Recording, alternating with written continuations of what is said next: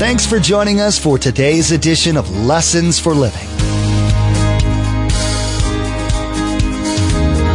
His word so fresh in our hearts abound. His word made flesh in the here and now. A new life is beginning. Lord, let us hear your lessons for living.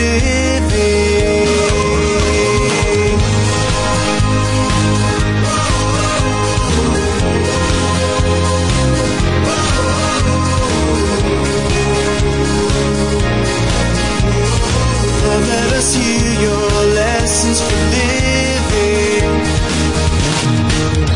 Joy is based in our relationship with God. So what John is trying to say is, the world is looking for real happiness and joy, but they're looking in the wrong places. Happiness has nothing to do with stuff or circumstances. It depends on real life. Real joy is only found in a person, not circumstances. So Jesus said, I've come that you might have life, and it pouring or spilling out of every pore of your body. So you can enjoy God daily. So often people want to sell us some formula, vitamin, or an exercise plan that will enhance our lives. Our email boxes are filled with the newest, latest, and greatest ways to enhance and enrich our lives. The Bible offers one way to find life, not a few ways, just one way. This way to life is not a plan or a product. No, the only real way to life is a person, Jesus Christ, God's living Word who took on human flesh. This life was gladly willing to share everything that He had and has and is and will be. Remember, there's quite a few ways to receive a copy of Pastor Mark's teaching. We'll be sharing all that information with you at the close of this broadcast. Now, let's join Pastor Mark in the book of 1 John chapter 1 for our continuing study entitled, Share the Truth and Enjoy God. Lord, let us hear your lessons for living. So the moment I accept Jesus Christ, God, the Holy Spirit, comes to live in me. Paul writes it like this, 1 Corinthians 3:16. Don't you know that yourselves are God's temple and that God's Spirit lives in you? Now look at me. Don't you know that God's Spirit lives in here? Don't you know? They all knew, but they were not experiencing it. Pastor Mark, I know it. I know all the Greek verbs. I know everything. I got it together. No. He lives in you now. Experience it. That's God. It's not a fact. It's not a figure. It's a relationship. So here's what I want you to write. When a person becomes a Christ follower, God the Holy Spirit comes to live inside of them 24/7. So whenever I need Him, whenever there's a problem, there's an issue, God's available for me. It's an ongoing relationship. Now, look down to verse 26. Look, same chapter. Look right down to verse 26, same chapter. But the Counselor, the Holy Spirit, whom the Father will send in my name, will teach you all things and will remind you of everything I have said to you. Now, I'm the human that's teaching, but who's your teacher tonight? God. He's actually teaching you. Now, when He comes, He won't only teach us, He'll comfort us, He'll lead us, He'll convict us, He'll enlighten us, He'll empower us, He'll remind us of the Word of God. So, John would have to say to them, you already know, well, guys, I know you're asking, but to be honest with you, doing life 24/7 with God living in me is better than any time I was with Jesus. Oh, I loved it. But I have God living inside of me right now. Now, scoot on back to 1 John chapter 4. So don't feel sorry for yourself tonight. We have the best of all worlds. We have an eyewitness to Jesus, and we have the Holy Spirit actually living in us. Now, look at John 1:4. And he writes this, and there's people that debate how he writes this, and I'll tell you why. We write this to make our joy complete. Other people think we write this to make your joy complete. I mean, why do I care if John's joy is complete? I want my joy to be complete. But here's the key. John is a teacher. Look at me. John is a teacher. What is his God-given goal? To teach people. And when he teaches people and he shares the truth with them, what is John hoping for? That people will what? Get it. The light will come on. Anybody getting it here tonight? Anybody getting anything here tonight? Hello? The light will come on. If you have your quiet time tomorrow and you finally haven't heard God's voice speak to you through the Word of God forever, that's the number one way He speaks to us, is through the Word. And you're going to go, wow, I got it. Thank you, Pastor Mark. Well, I won't be there. Just thank God. So why does John say, my joy will be complete? Because as a pastor, our joy is to see you get it. That's my role. My joy is to see the Holy Spirit turn the light on and you get it. As we challenged you months ago, get into a small group, 900 of you that weekend. Fantastic. That was a joy in all of our heart. Man, we were excited. I was excited. Why? Because you got it. You applied it. So John says, would you get it? You can experience God like I did. I'm experiencing Him now, not physically. I'm experiencing Him spiritually. So there's great joy for the teacher, but there's also great joy for who? The hearers, those learning. So both ways, if you get it and the truth is taught, the teacher is filled with joy, and so are the students or the members of the church. Now, next thing I want you to write is this. What is joy? Joy is very different than happiness. Joy is based on our personal relationship with Jesus. So we told you at the beginning, you can enjoy God daily, no matter circumstances. See, happiness is what happens. Sometimes I'm up, sometimes I'm down.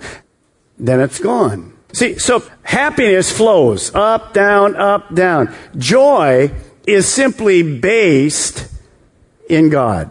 Joy is based in our relationship with God. So what John is trying to say is, the world is looking for real happiness and joy, but they're looking in the wrong places. Happiness has nothing to do with stuff or circumstances. It depends on real life. Real joy is only found in a person, not circumstances. So Jesus said, I've come that you might have life and it pouring or spilling out of every pore of your body. So you can enjoy God daily. On July of 2011, my husband and I went to the doctors and received some devastating news. I had a large pancreatic mass and that there was nothing that they could do. We explained to him that we believed that God had a different plan. And he said, well, there is this one doctor, but he's at the Mayo and it takes months to get in there and you don't have that kind of time. And my husband said, call him. The doctor took the call, listened to my diagnosis and said, can you be here tomorrow? And I just remember squeezing my husband's hand and being excited that we were going to, this was the part of the journey that was starting. We were onto something big, that God was right there. And we were going to show our children that God was bigger. From day one, we said cancer was the little c, Christ is the big C. And that was going to be our motto. The doctors at the Mayo were very optimistic because I was in great shape before this happened, that I would survive the surgeries, but my life, quality of life, would be very compromised. As a result of my surgery, I had 60% of my pancreas removed, all of my spleen, and every lymph node in my abdomen removed. And my doctor at Mayo was closing out my file. And this was just 2 months later. He was looking in my abdomen and he scrolled up a little bit. And on the MRI, he noticed a large mass in my left lung. Meeting with the doctor, if I was able to survive the surgery with the removal of my lung, my life would be very different. I would be on oxygen 24/7, not being able to move around, that my life was going to be a very different one. But he was wrong. That's what I love about God. When man says impossible, God makes it possible. we had someone from a hospice counselor come out to talk to us, and he began to explain to me that I needed to not be so naive and realize that I was going to die, and that he was going to help prepare me by having me write letters to my children and make a video for my daughters that she could watch on her wedding day. And I just remember hearing him say that, but it was like, this is crazy. I said, could you please leave? And he said to me, well, may I please pray? And I said, oh, yay, I got to him. And then he begins the prayer with, Lord, please let her die quickly and painless. I was like, okay, I don't think I ever interrupted a prayer, but that one I did. I said, no, thank you. And we knew that anyone that walked in there was going to hear that not a story of death, but a story of life. When I got the second diagnosis of cancer, my 12-year-old was very devastated. He was like, Mom, not again. How can, God healed you. And I just remember looking at him and saying, Grant, we must have missed witnessing to somebody. We got to go back. And he was like, oh, okay. I think the first time that I really realized that that was my mission field was the nurse. I remember her just grabbing my hand and saying, what is it you have? I want what you have. I saw it. And that was when I realized that God had put me at that exact moment. I was able to share with her about God and pray with her. And that was just so amazing. Being on the medical side, she knew that it had to be God. She was reading my chart. She knew I had the pancreas leak. She heard the doctor say it's a matter of time. So she knew, she felt it. She saw that there was something, and it wasn't me, it wasn't the doctor, it was God. When I received my diagnosis of my pancreatic cancer, my neighbors just all came together to help. One neighbor that I just loved dearly, she came in and she said, Sally, what can I do for you? I want to help you. And we had been working on them for a long time and praying. We'd invited their kids to Vacation Bible School and to youth group, and they just didn't want any part of that. And I said, Sarah, what I need from you is you can't do it. And she's like, what's that? I said, I need you to pray. And she said, well, I'll think good thoughts. And a few months later found out that her kids were getting baptized, and they're in church every Sunday. And I remember her coming up to me and she said, Sally, I can do what you ask. And she goes, I can pray. I knew this was just bigger. It was bigger than anything that I could imagine that God had planned for me. And my prayer in my heart is that, God gets all the credit and that I make Him look good through this. It's not, so many people keep wanting to know, what's the magic, and it had nothing to do with diet and food and good thoughts. And all of those are important, but it wasn't the key.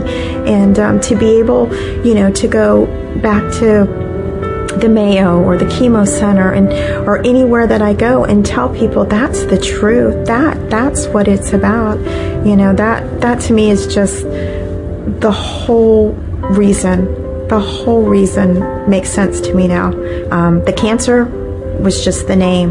The hope is the same for everybody.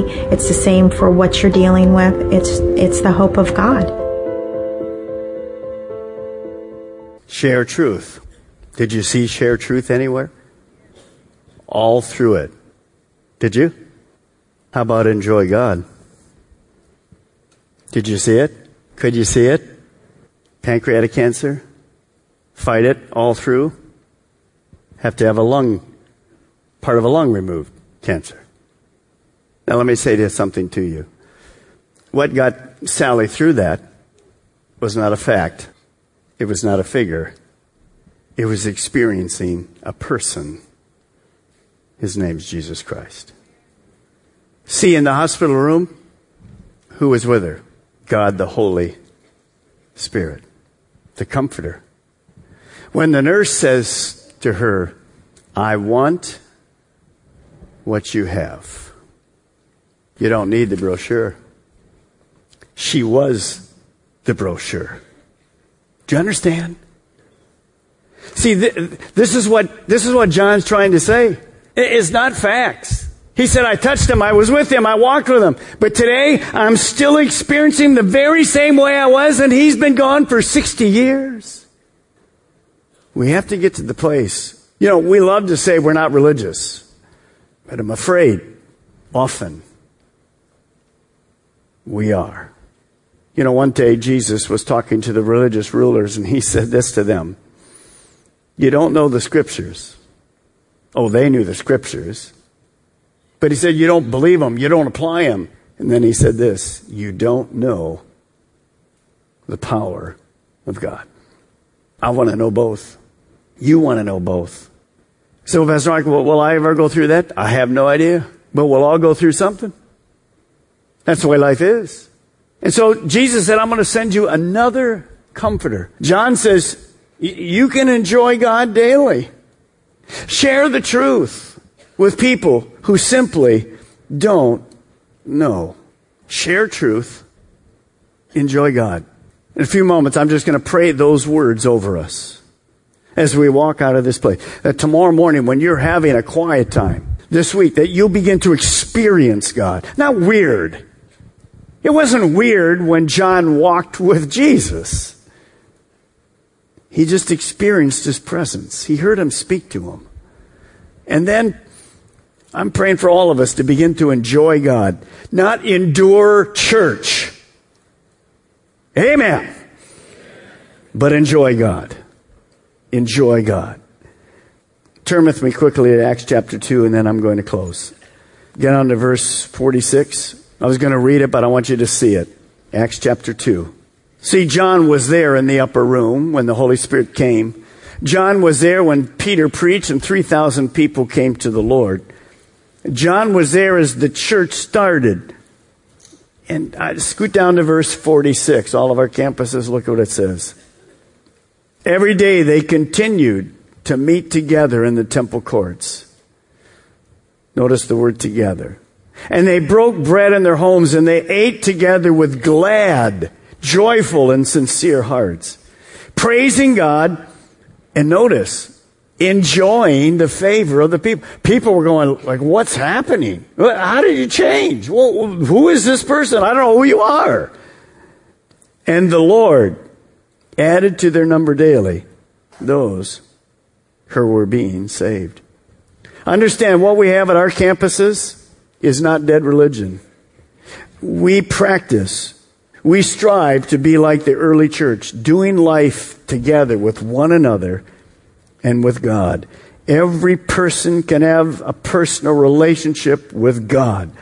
Know that. Start experiencing it. Life is not about things.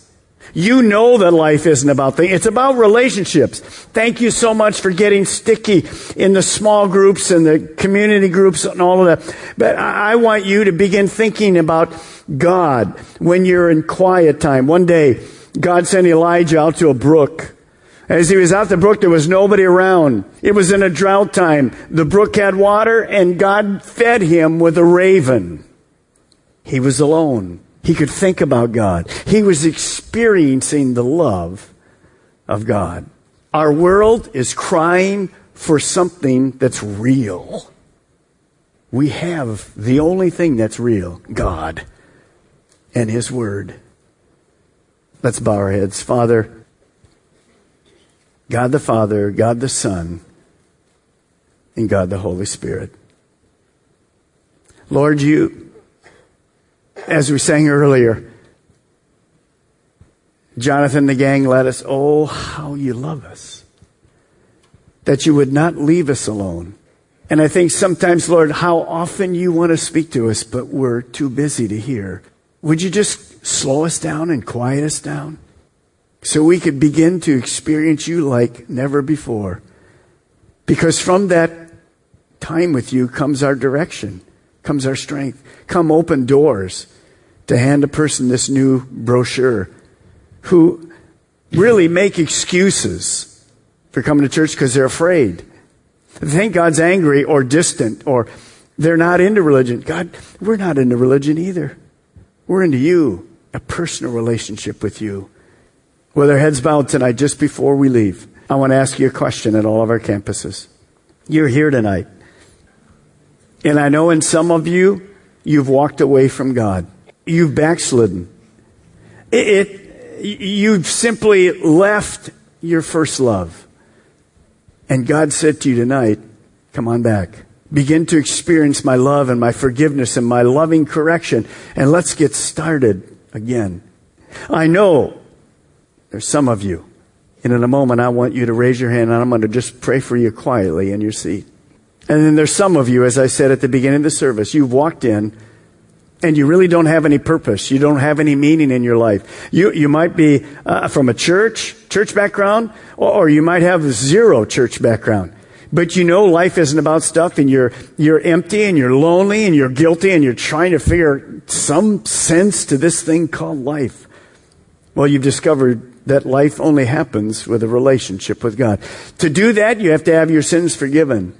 You have to ask God to forgive you and say, I know Jesus died for me, and I want him to come in and live inside me, just as you said tonight, Pastor Mark. I want God living in me. How do I do that? I want to lead you in that prayer.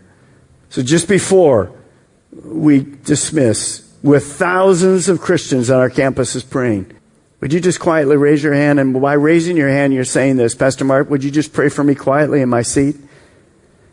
I want my life to be changed. I want to make a recommitment to Christ. I want to ask Jesus Christ to forgive me. I know I need God. I want my life to have purpose. I know I want to go to heaven. Can God change me? Yes, he can. But you have to admit that you need him. Would you just quietly raise your hand wherever you're at, that I can see it tonight? Just raise your hand. Hi. Don't be ashamed. Yes. Others. Yes. Yes. Others. In Vieira. Sebastian. Yes. Yes. Anybody else want to raise your hand that I didn't see it? Yes. Anyone else? Anyone else? Yes. Anyone else? I see that one. Yes. Anybody else? Don't miss it. Don't leave without purpose and meaning tonight. Here. Vieira. Yes, I see that. Or in Sebastian. Don't leave. Yes, here. Praise the Lord. All right, if you raise your hand, just pray this prayer with me right now. Dear God, tonight, I realize I need you. I don't want to do life alone anymore. I want to do life with you. I admit, just say it like that, I admit I'm a sinner. I ask you to forgive me of my sins. Now, God, would you come in with your grace and your forgiveness and your love into my life? Would you move in?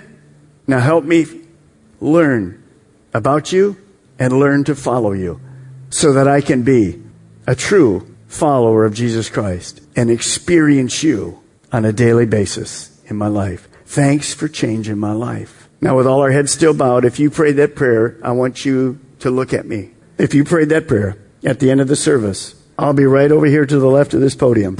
I want you to come down. I want you to say, Pastor Mark, my name is John. My name is Julie. I prayed the prayer. I want to get to know you. Don't leave.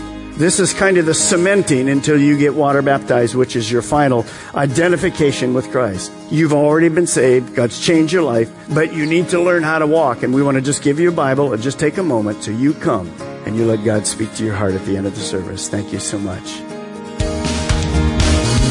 As we heard from the testimony in today's message, we as Christ followers are commanded to share God with others. Even in our darkest moments, we can share God. That is up to us. Do we use every circumstance in our lives to share God with others? Every person can have a personal relationship with God. Life isn't about things, it's about relationships with people. Our world is crying for something that is real. That is Jesus. Social media is a huge blessing that most of us use every day. We want to encourage you to become our Facebook friend and follow our Twitter feed. At the Facebook page and Twitter feed, we post information about upcoming events, discipleship articles, and encouraging quotes that will inspire you in your walk with Jesus.